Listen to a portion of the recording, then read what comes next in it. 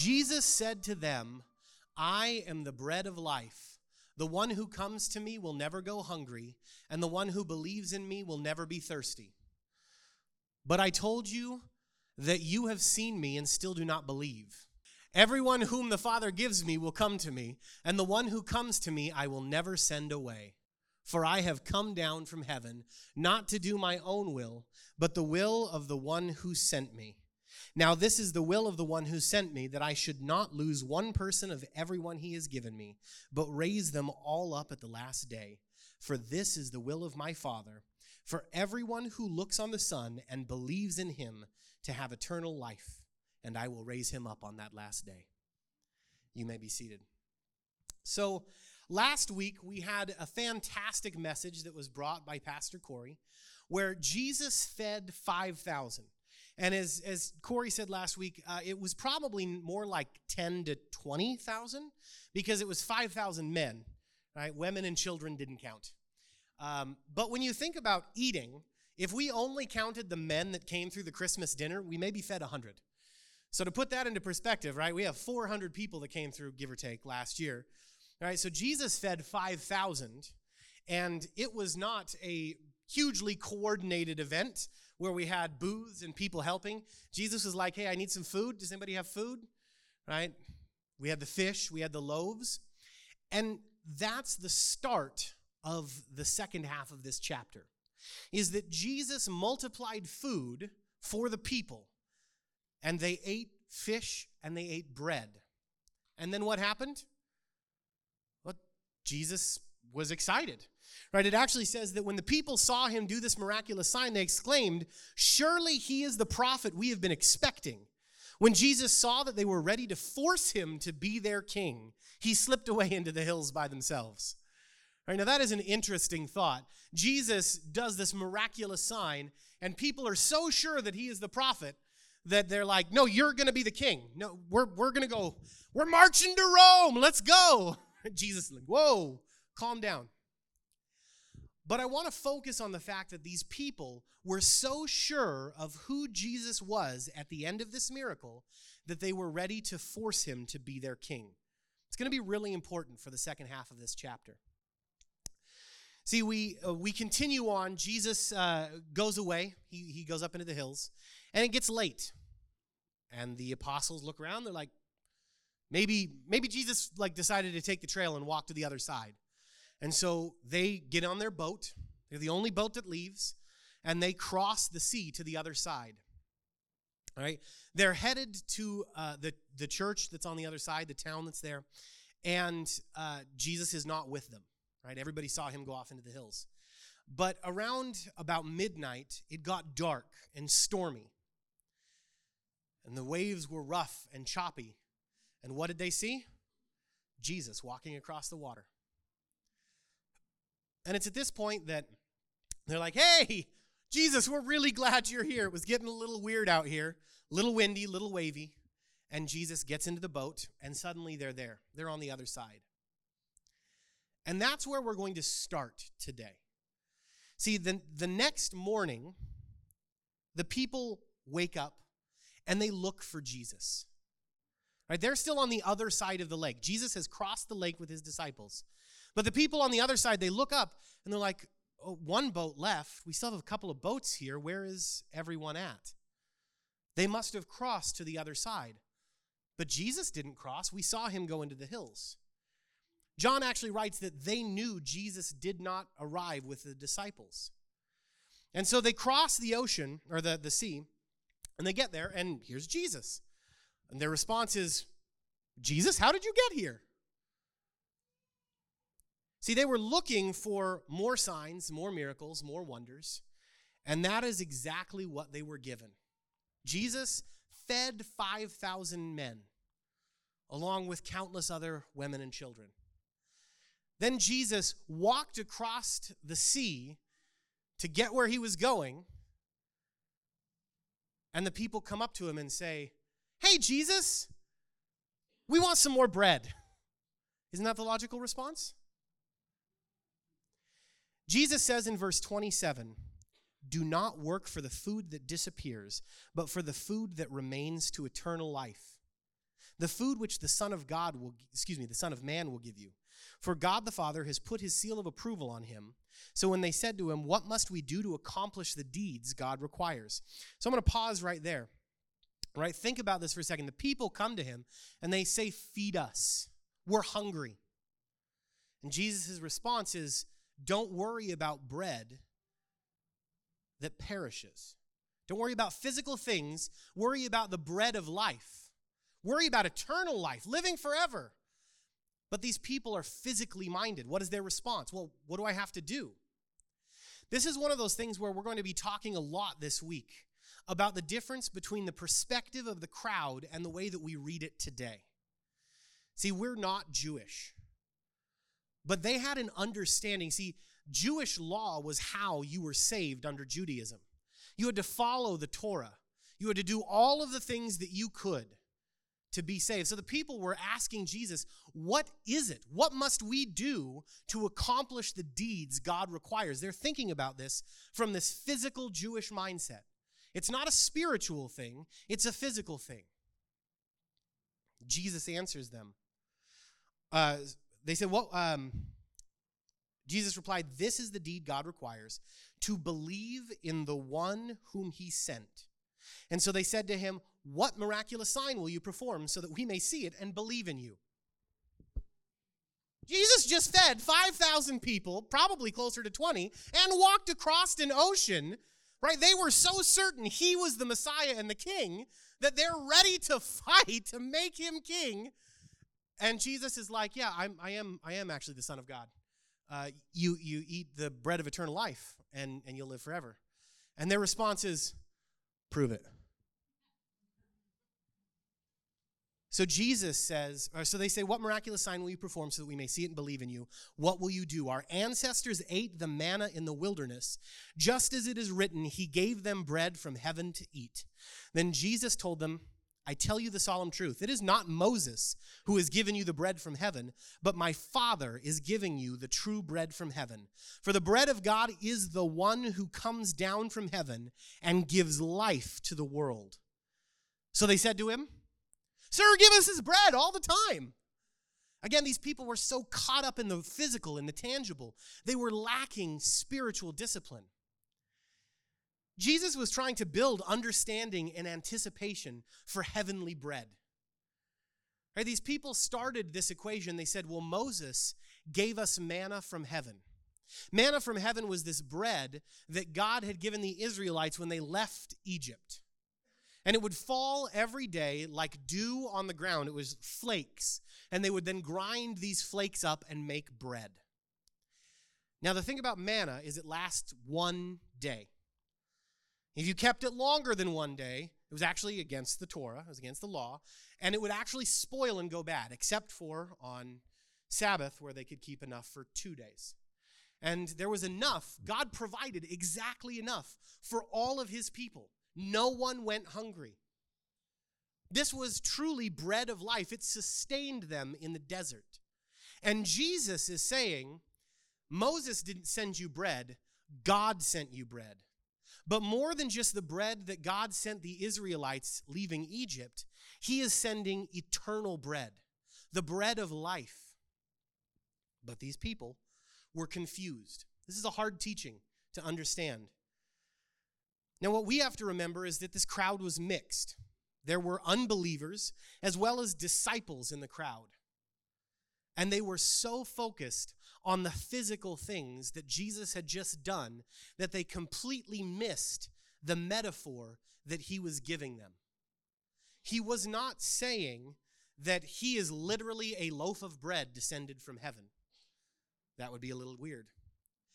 He is saying that God the Father sent him as a type of bread, as manna in the wilderness sustained the Israelites, so he would sustain all of mankind with eternal life.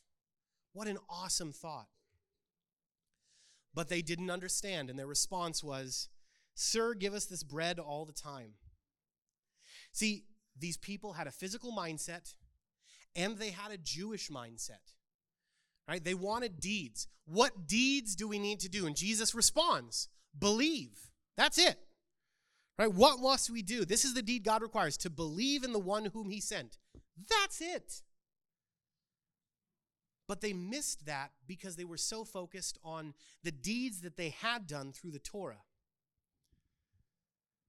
And again, they wanted to see the signs. It wasn't enough that he fed 5,000.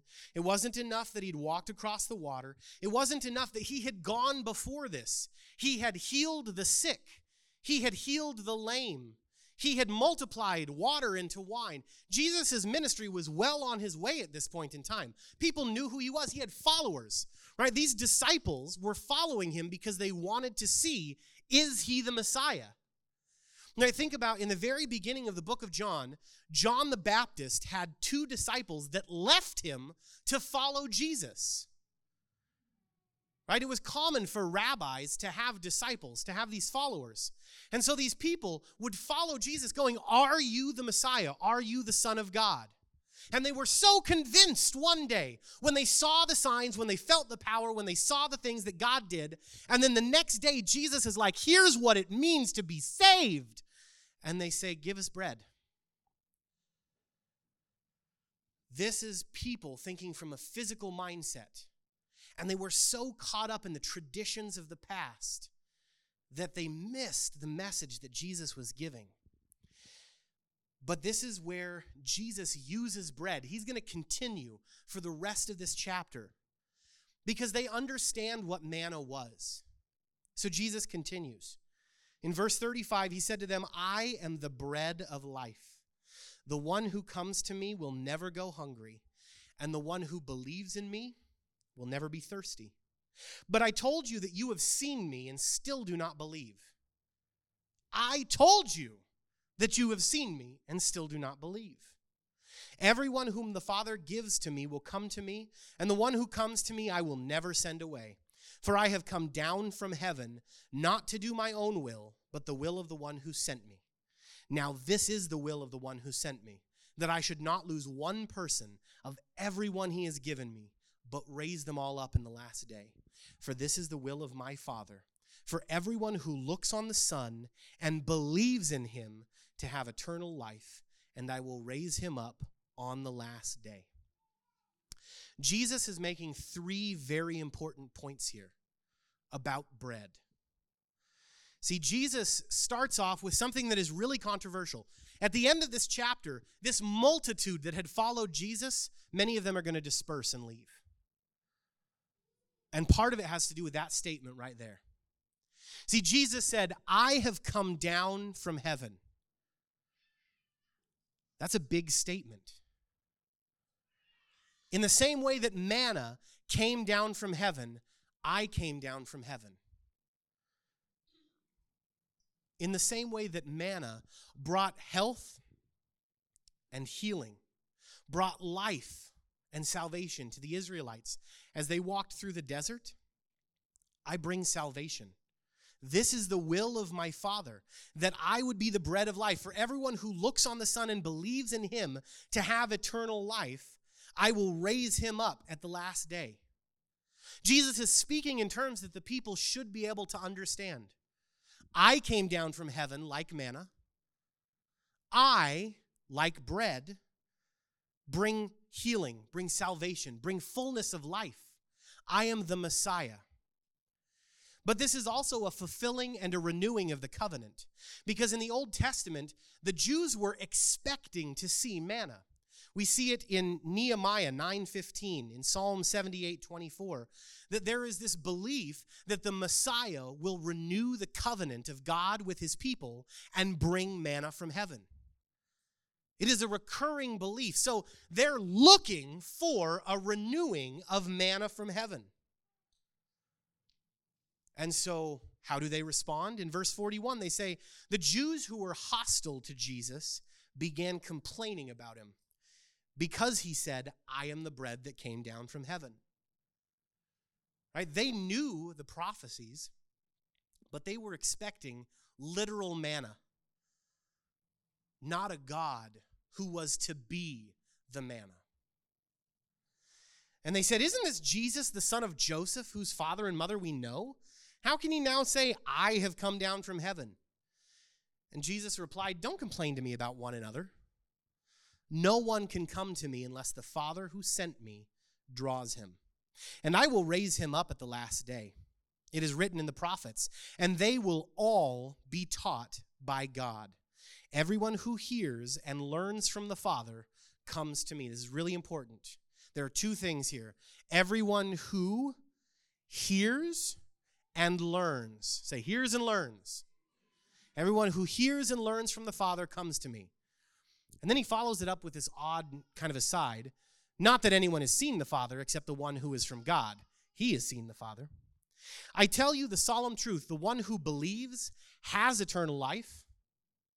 I am the bread of life.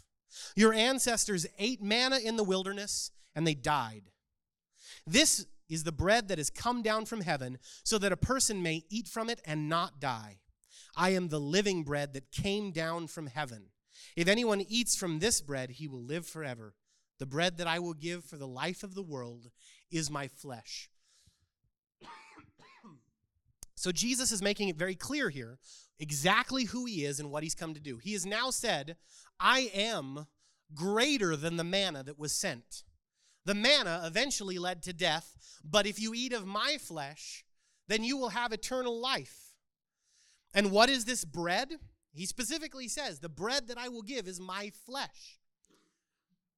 What's interesting about this passage, and this is where a lot of people get caught up, is it talks here a lot about how God the Father draws people to Jesus. How does God the Father draw? We just said them. Two things. Taught and heard. Right? If we hear the things of God, if he hears and learns from the Father, he comes to me. To hear the words of Jesus, this preaching that was happening over and over and over, Jesus is telling the people, all of the law and the prophets points to me. Right? You want to talk about manna from heaven? I am the bread of life. Earlier, when he was talking with the woman at the well, right? God brought forth water in the wilderness. I am the water of everlasting life. I will give you a drink that will keep you alive forever. One drink, that's all you need. Jesus continually repeats this motif. He's telling people exactly who he is. And this is the strongest point in the book of John. We talk about this every week, but why did John write his gospel? So that everyone would know exactly who Jesus was. There would be no doubt that Jesus is God. Now, Jesus says, only those who are drawn by the Father can come to me. So they have to be taught by God. They have to hear the words of Jesus, the teachings of the prophet, and respond to them. Jesus understood this was a hard teaching, that Jesus Christ was fully God, that he came down from heaven. He was born unto Mary and Joseph. Many of these people actually probably knew Jesus from a young boy. It would be like somebody from our church, right? Maybe Josie in a couple of years, coming and standing in front of you all and saying, I am the Son of Man. I am the bread of life that has come down from heaven. We'd be like, wait a second. I know Danny, right? I know the Reeds. This is not right. But Jesus is saying, everything points to me throughout the Bible. The second part is not only hearing and learning from the Father, but it's not a miraculous sign. Right? Being drawn by God is not this once incredible, it's not the feeding of the 5,000. Right? We saw that. 5,000 people saw Jesus, saw him feed, and their response is, wait, give us a sign. Right? Jesus specifically says, no one has seen the Father, thank you very much. No one has seen the Father except the one who is from God. He has seen the Father. Right? Jesus is saying here that don't expect miraculous. Don't expect to see God. I saw God. God has given me a task. Your job is to be taught by God and to believe in me. And Jesus continues in verse 52. When the Jews who were hostile to Jesus began to argue with one another, how can this man give us flesh to eat? Jesus said to them, I tell you the solemn truth. Unless you eat of the flesh of the Son of Man and drink his blood, you have no life in yourselves. The one who eats my flesh and drinks my blood has eternal life, and I will raise him up on that last day. For my flesh is true food, and my blood is true drink. The one who eats my flesh and drinks my blood resides in me, and I in him. Just as the living Father sent me, and I live because of the Father, so the one who consumes me will live because of me. This is the bread that came down from heaven. It's not like the bread your ancestors ate, but then later died. The one who eats this bread will live forever. This is a huge bit of scripture that is so important and is vital for us to understanding what it means to be a Christian, a follower of Christ. Jesus says you have to eat my flesh. But Jesus has been speaking in metaphor this entire time, right? A lot of times, we're going to be getting into a second the difference between a Catholic interpretation and a Protestant interpretation of the scripture. But what I want to point out here is Jesus didn't use future tense. He didn't say, you will eat of my flesh and you will drink of my blood. He said, you must eat my flesh and drink my blood. This is an in-the-moment thing. And yet the people did not rush forward and begin to try and gnaw at Jesus. Right? They understood because of their culture what he was saying, and it was radically profound. Right? Many of us here have grown up in the church, and so we take communion and we think about eating flesh and drinking blood, and we kind of understand on some level what it means. But Jesus was making a very bold statement here. This is another reason, right? The first reason people turned away was he said, I came down from heaven. But this second statement, it was absolutely against the law to eat flesh of a human. There was no question about that. But moreover, Jews didn't eat any blood. It was ritually required that you drain all of the blood from whatever animal you ate. Right? They didn't do blood pudding. They didn't do anything with blood. Not on their menu. So Jesus specifically saying you have to drink my blood was an offensive statement to them. Yet Jesus was a Jew. He was a rabbi. He was a teacher. And he's saying, drink blood. And they're, whoa, this is not okay. Right? Jesus tells them to eat his flesh. This doesn't literally mean to consume flesh. It means to follow in his footsteps, to learn from his experiences. The point of food is not in the eating. The point of food, and let me tell you, right? This is something I have had to learn over many years. The point of food is not the eating. The point of food is to sustain life, to fuel you for the things to come, to nourish. And how much more do the teachings of Jesus sustain our lives than physical bread? How much more do the teachings of Jesus sustain our physical lives? It is both physical and spiritual. We can learn from the teachings of Jesus and walk out the things that he has taught us and be nourished physically and spiritually. Jesus finishes the comparison to manna, showing that the manna would spoil after one day. We already talked about that. However, his flesh, his actions, his life, his teachings, they last forever. They were something that will cause us to be raised up with him on that last day. That is why Jesus came. So we have to eat of his flesh. We have to follow in his teachings and in his footsteps. We have to drink of his blood. So blood has the connotation for a Jewish mindset of unclean, right? They couldn't eat anything with blood. But more than that, blood was seen as representing a violent death. Right? Multiple times in the Old Testament, the blood of the innocent cries out.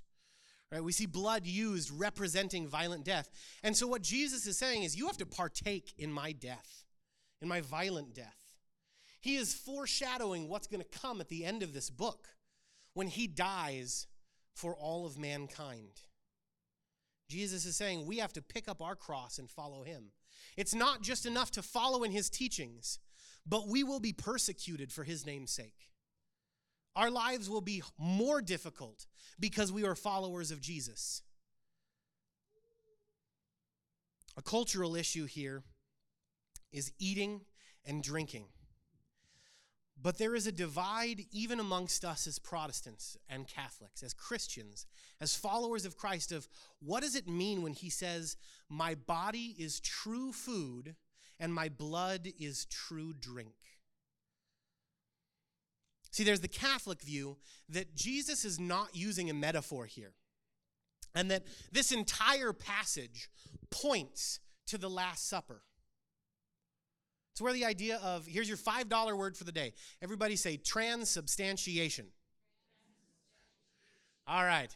So that is the Catholic belief that once the priest has blessed the bread and the cup, that it literally becomes flesh and blood. Right? They believe in what they would call the real presence of God, that Jesus' flesh is present when they take communion. And they are literally eating the flesh of Jesus and drinking his blood. And this is the scripture that they use to explain all of that. They say it completely changes the meaning of this passage from a metaphor, pointing to Jesus as a fulfillment of the Old Testament promises, as a fulfillment of manna, as a perfected form of sustaining life that comes from the Old Testament, to a new and kind of confusing instruction that no one could carry out in that moment. Right? Even though Jesus was commanding immediate action, he didn't say, eat of my flesh later. Rather, every command was of vital importance and required immediate action. You must eat of my flesh or you will die. Immediate action was required, and yet no one ate of Jesus' flesh. Now, the Protestant view, and being that we're not Catholic or Orthodox, we are all Protestants, is that this is a metaphor, that eating in the scriptures symbolizes appropriation. To eat of his flesh means to partake of his life and depend on him for sustenance in the wilderness of life. To drink his blood is to give ourselves over to suffering for his sake. Christ gave his blood for us. We drink his blood metaphorically and spiritually by partaking in suffering, that is, coming to the cross and dying to ourselves. So blood is dying to ourselves, and bread is living unto Christ. Now, we don't believe that this passage, Jesus was pointing to the Last Supper. But we believe that Jesus gives a perfect explanation of what it means at the Last Supper to eat of his flesh and drink of his blood. It's important to think about the fact that when we take communion, he is residing in us as we reside in him. It is a mutual indwelling. It's this idea that we are able to partake of God's flesh and blood as he fills us with his power, and we reside under his salvation. So my question is this: what are you hungry for? Right, Jesus specifically calls out that he is the bread of life, that it is not physical bread. Are you hungry for signs and miracles? Jesus says it is a wicked generation that desires signs and miracles. And even if you got signs and miracles, 5,000 people, 10,000 people, 15,000 people watched Jesus take fish and bread, the lunch of a small boy, and feed a crowd that was 10 times or 100 times this size, with enough left over that everyone was still able to grab baskets. Right? There was so much food. It was an abundance of blessing. But they still said, what sign are you going to show us that you're a great prophet? Do you want signs and wonders? Are you here for the good vibes? Right? Are you just here for happiness? Because I'll tell you this much. Jesus says, eat of my flesh and drink of my blood, and that is not, you will live a happy life. Right? Joy comes from the Spirit of the Lord, but happiness is never promised to a Christian. We have joy that grows from our relationship with God, knowing that he is in control, and ultimately we know where he's going, where we're going, I remember Pastor Craig's sermon a few weeks ago where he was talking about how it didn't matter where he was going to go, or I think this was Denny's sermon a couple weeks ago, where he said he didn't matter whether he lived or died because he knew where he was going. right? That level of commitment to Jesus, that brings joy, right? I'm either going to come witness to you people and you're going to get saved and go to heaven, or you're going to kill me and I'm going to go to heaven. Great outcome either way, right? What an amazing thought. And that brings so much joy. Are you here for riches? Are you here because you want your belly full? Right? Jesus' response to the crowds when they followed him is, you're just here because I fed you. Right? We don't really think about what it's like in modern times to not eat, to not have food, to not have sustenance. But part of the reason these crowds were following him is because he fed them. They're hungry. They don't always get to eat. To be able to eat with an abundance was something incredible that many people had never experienced. What are you hungry for?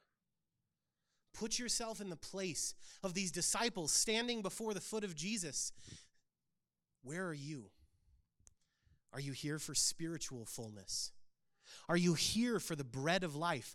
Do you hear the word of the Father? Do you obey the words of the Son? Jesus' response to the crowd. Verse 59. Jesus said these things while he was teaching in the synagogue in Capernaum. Then many of his disciples, when they heard these things, said, this is a difficult saying. Who can understand it? How many of you guys are like, yeah, this is super easy. I get all of this. Just no problem. Oh, good. Okay, I thought it was just me. When Jesus was aware that his disciples were complaining about this, he said to them, does this cause you to be offended? Then what if you see the Son of Man ascending to where he was before? Now see, Jesus said that. Why? Because he said, I have come down from heaven. It was a direct response to their complaint. Remember, the Jews had multiple complaints against Jesus here. The first one was that he was saying, I have come down from heaven. So Jesus' response is, does this cause you to be offended? Then what if you see the Son of Man ascending to where he was before? Would you believe me then? It is not the Spirit, the one who gives, the Spirit is the one who gives life. Human nature is of no help. The words that I have spoken to you are spirit and are life. But there are some of you who do not believe. See, Jesus knew who was in the crowd. He knew who was there for food, for happiness. Right? There were people that were following him, like I said, just trying to decide, are you the Messiah? Are you going to march on to Rome and be this triumphant victor that's going to lead us out of slavery and we're going to overcome the Romans and rebuild the Jewish empire? And praise God, he's coming back. But Jesus' message was not one of conquer. It was of servant. It was not of overthrow, but of sustain. It was not a message of fight, but a message of feed. Jesus says, for Jesus already known from the beginning those were who did not believe, and so it was who would betray him. And Jesus added, because of this I told you that no one can come to me unless the Father has allowed him to come. What does it mean to be drawn by the Father, to be allowed by the Father? That you hear and that you obey. The two words that we had talked about earlier. We hear and we learn from the Father. That's who can come to Jesus. After this, many of his disciples quit following him and did not accompany him any longer. So Jesus said to the 12, you don't want to go away too, do you? Simon Peter answered him, Lord, to whom would we go? You have the words of eternal life. We have come to believe and to know that you are the Holy One of God. This is where we see the confession of his followers that surely he is the Son of God, that he is true bread, that he has come down from heaven. What is the response of the people? Many quit following. A lot of the people that were there realized, wait, he's not going to make more sandwiches. I'm out. They're not providing food at this event? Oh, sorry. I was just here for that. Right? Many were seeing if Jesus was the Messiah. And Jesus' response is not to overthrow and overcome, but to serve and to fill. And they said, that's not the Messiah I'm looking for. See, I have a picture of who God is, and you don't fit God. So I'm going to go find God. Sorry, Jesus. Jesus offended some with his teaching. Body and blood, right? Eating the blood, eating the body. This was totally against Jewish law and belief. And some said, obviously, you are a heretical teacher. You don't teach the real gospel because you're telling me to do things that I shouldn't do. Others rejected his statements. I have come down from heaven. Jesus said, would you believe me if I raised myself up to heaven? And they wouldn't. Others rejected his desire for spiritual things over physical ones. This is the key here. This entire passage is talking about bread just after Jesus fed bread to 15 or 20 or 5,000 people. And Jesus is saying, you're focusing on the wrong thing. It's not bread. It's spiritual life. Many quit following, but few named him God. See, this mirrors how God chooses us in verse 65 as the worship team comes back up. Jesus called his disciples and said, follow me. We continually hear in this passage about how God draws those or God allows those to come. What does it mean? Jesus mirrored this in his life. Jesus was walking down the shore and saw two fishermen, and he said, follow me. And so they laid down their nets and followed him. He didn't say, believe in me and you will be saved. It was just follow me. We don't start with believe in me. We start with follow me. But we get to believe in him. The other followers could have believed. They followed him. But they chose not to. So my question to you guys is who are you? In the story of Jesus giving bread, who are you? Are you the followers, the disciples that came?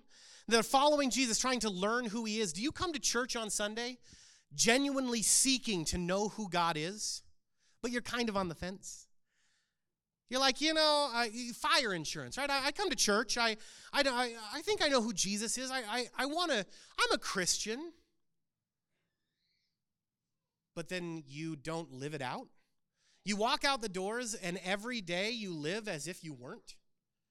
Right? You follow Jesus to learn who he is, but you don't let it change you. You don't eat the bread of life. You don't drink the cup. Instead, you follow Jesus and wait for a sign. You wait for a miracle. You wait for something to change in your life. And ultimately, when nothing does, because you're not changing, you walk away. Maybe you're going to be offended this morning and leave. All right, is this too much? Jesus said, is this too difficult for you? Are you offended? Are you a fair weather Christian? I was when I was younger. I came to church and I grew up in the church, but man, if things weren't going my way, I was on my knees crying out to God. God, save me. God, I have messed up royally. God, I need your help. But when things were going good, man, I was just living like everyone else. I don't need God. I mean, I believe in Jesus, sure, whatever. But I'm going to do my own thing. I'm going to figure out who God is on my own.